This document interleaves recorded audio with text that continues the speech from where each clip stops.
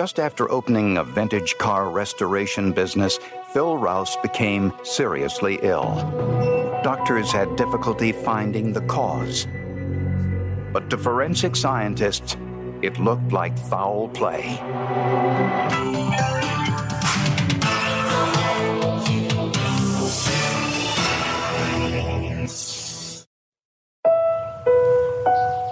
From the day he found an abandoned Model A Ford in an old cotton warehouse, Phil Rouse knew that vintage automobiles would be his life.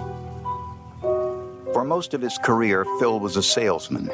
In 1997, he quit to finally pursue his dream of starting an antique car restoration business.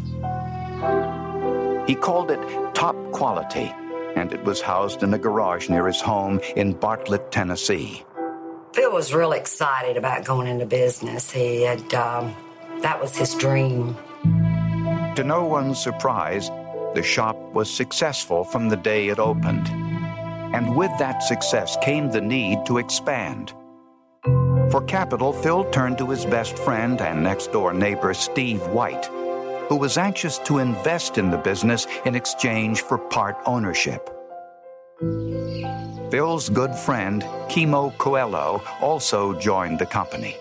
As a matter of fact, everybody was happy with the way things were going. Everybody was happy we got off to a good start.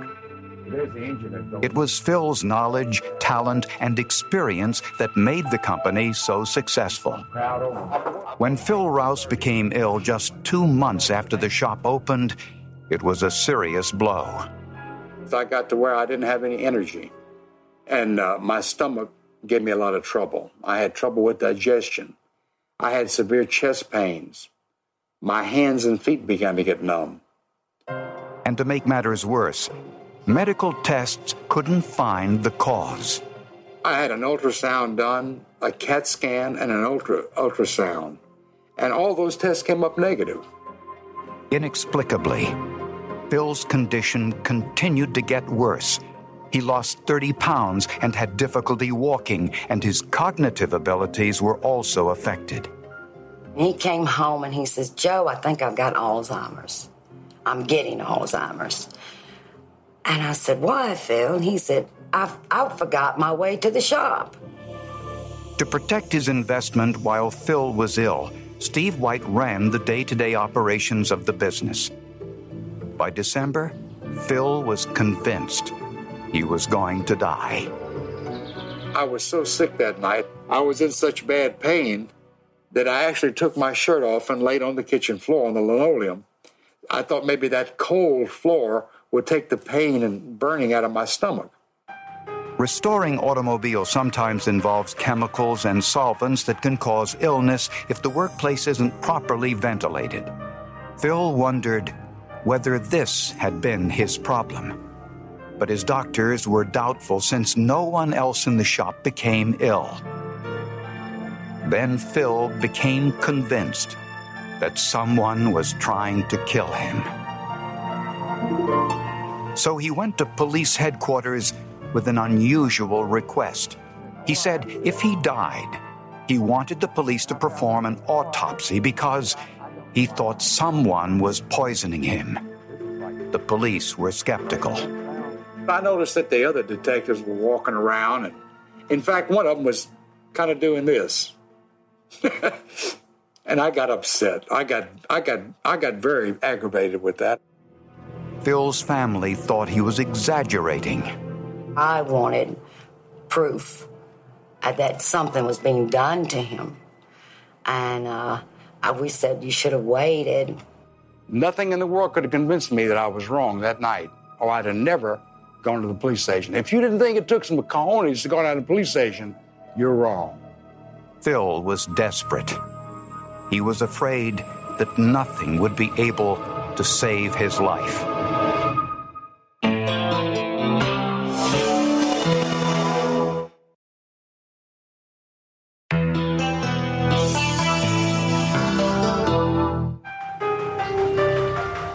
Just months after opening his vintage car restoration business, Phil Rouse was so sick he could no longer run the business on a day-to-day basis. His best friend, next-door neighbor and business partner Steve White, was now running the business. My business partner told me not to worry about it. He said, if you're sick, you stay home. Stay home and get well.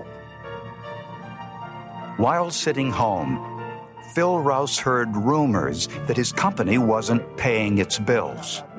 We were taking money in, but money was never distributed back to our suppliers to pay their bills. Rouse went to the bank and discovered that 10 company checks written by his partner had bounced because of insufficient funds. And he also learned why the company had no money. And when I got copies of the checks, I can be honest with you, I was not happy with what I saw. He was paying for his personal cell phone bill, $70, $80 a month. He was paying for his own military insurance. He was making checks to this local wine and spirits company somewhere close, a store buying booze. And Phil noticed that Steve White had written a check to a company called American National for $127. When he didn't recognize the company, Rouse decided to call. She said, it's life insurance. I said, can you tell me more about it? She said, well, it's for $100,000. And the beneficiary and owner of the policy is Steve Allen White. But the life insurance policy wasn't on Steve White's life. It was on Phil Rouse's. And there was no reciprocal policy on Steve White's life naming Rouse as the beneficiary. Leona White says her husband did nothing wrong, that they were only trying to protect their investment in the event of Phil's death. Steve wasn't into auto restoring. His involvement in the business had been more from a business management standpoint. We kept trying to have business meetings so we could see the checkbook, which we have never seen. And every time we go to have a meeting, Steve would get up and get angry and storm out of the house. So we were getting a little bit suspicious. The final straw came when Steve White closed the company's bank accounts without telling Phil, who found out through the bank teller. She said, well, Mr. White came in 2 days ago, walked out of the bank with $2,943 and closed the account. And she said, the reason I mentioned to you, Mr. Rouse, is because there were checks outstanding. And he said he didn't care. He just wanted the money. Rouse believed that as 50% owner of the business, he had the power to halt all such transactions. But he was wrong. When Phil's lawyer reviewed the partnership agreement, he discovered that Phil only owned 2% of the business. Steve White owned the remaining 98%. Well, I signed a lot of things in 1997. If Steve came over and said, you need to sign this because this is whatever, we'd sign it. He was completely duped into signing this contract. Phil now began to suspect his partner and decided to visit Dr. Kevin Merigian, one of the top forensic toxicologists in the United States. He was one of the worst cases that I had seen. So, I mean, he was very, very sick. And I said, well, I think I'm being murdered. I don't know how. I don't know what's being used on me. Dr. Merigian analyzed Phil's urine tests, which had been done earlier, and he also performed a physical examination. But before the results were in, Phil had more bad news. All of the business assets he brought with him to the company, which included the building and real estate, had been transferred to his partner, Steve White, and put up for sale. Phil Rouse was not only dying, he was now penniless.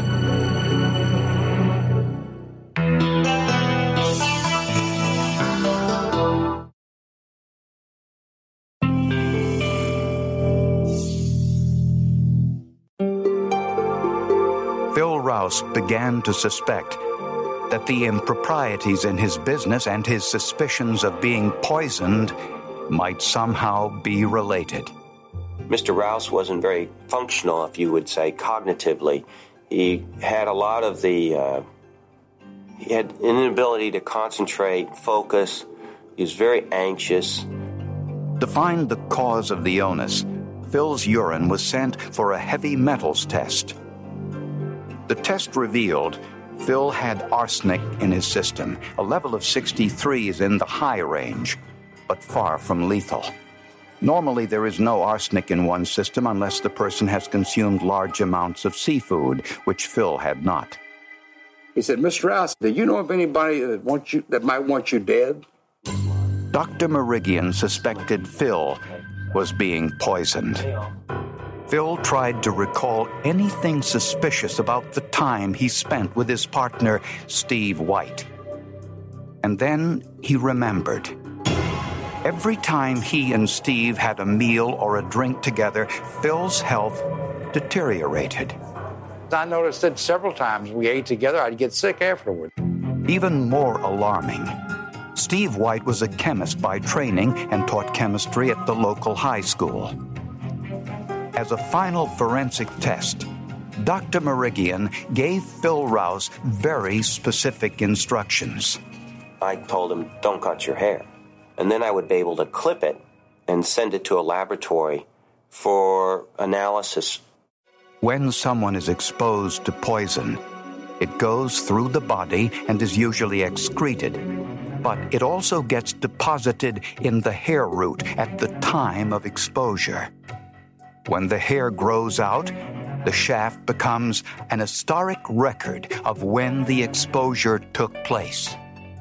When Phil's hair grew longer, a strand was sent for an ICP test, which tests for 22 different metal components at the same time. The hair was cut into quarter-inch pieces, marked, then each piece was placed in a separate vial, mixed with acidified water, and boiled for 7 hours. This cocktail was then put through the ICP. The test results were startling. When Phil was in the hospital, his hair showed no exposure to poison. But prior to that, when Phil was living at home, Dr. Merigian found traces of another poison, mercury. I believed that he was ingesting it. I didn't know who or why it would be delivered to him, but I had no doubt that he was poisoned with heavy metals. State law requires that police be notified when any poison is found in someone's system. When the Bartlett Police Department learned of the poisoning and the financial dispute between Phil and his partner, they took out a search warrant to search Steve White's home. I thought that at that time, well, now we have something to look into, and we were going to investigate it as a criminal matter. In White's backyard, in a storage shed, they found a laboratory. It kind of looked like a little mini science lab, like a chemistry lab. Makeshift lab, you know. There were several different jars of unusual-looking powders, strange-looking, like burners and things like that you would see in a science lab. Leona White says the reason her husband had the lab was for their children as a way to interest them in science. He would do things like mix baking powder and vinegar to make a volcano. But investigators soon discovered items in the shed that were anything but child's play. In a glass jar labeled baking powder, forensic scientists found traces of mercury and arsenic. The arsenic was a special formulation which won't be identified here except to say it was odorless and tasteless. Detective Bailey confronted White with the lab results. And he had told me that was crazy, absurd, and ridiculous. He said, there's no way there's arsenic in that. I tell you what, bring it to me and I'll drink every bit of it. A few minutes later, he had said, if I was going to kill this guy, I sure wouldn't use arsenic. I'd do it with something much quicker and legal. Everything in his statement that he gave to the police, a 21-page rambling statement, was false. And I'm not even sure if Steve White is his real name. A search of the car restoration office produced an envelope found hidden behind the electrical panel. Analysis of the materials inside revealed arsenic, antimony, mercury, and lead, each a highly toxic metal. A forensic document examiner compared the handwriting on the envelope to known samples of Steve White's and concluded they were both similar. Steve White was arrested and charged with the attempted murder of Phil Rouse. But important questions remained. How did the poisons get into Phil Rouse's body?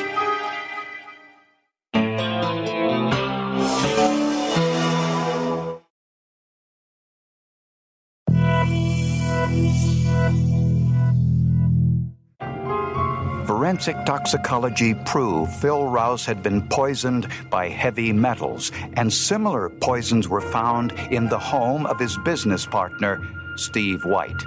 But prosecutors didn't have enough evidence to show how Phil Rouse was poisoned. We were never able to prove conclusively how he got these compounds into Mr. Rouse's system. We were able to prove that he had ample opportunity. Phil Rouse recalled a number of incidents with Steve White marked by unusual behavior. Prior to his illness, Phil and Steve were having dinner at a local restaurant. Not long after placing their order, White complained about the poor service. I think I'll go see what's going on. He got up and went into the kitchen and came back with Phil's entree, but not his own. There was another incident involving a bottle of wine. Mr. White made a bottle of wine, brought it to Mr. Rouse, insisting that he drink all of it, and insisting that he get the bottle back, because he wanted to give Mr. Rouse some more. And White would often visit Phil at home to share a cup of coffee and talk about work.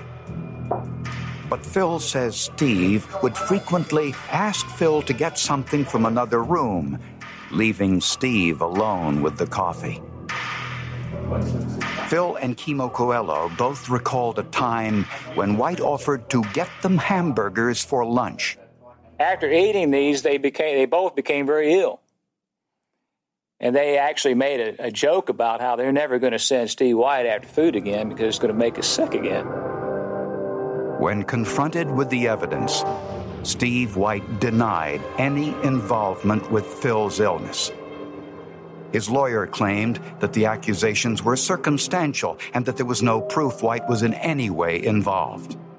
The defense also pointed out that the lab results showed only trace amounts of the various heavy metals in Rouse's body, but never a lethal amount. The prosecution claimed this was intentional, that Mr. White wanted Phil to die slowly after a prolonged illness so there would be no suspicions. I hate to say ideal, but it actually is the ideal way of trying to harm someone.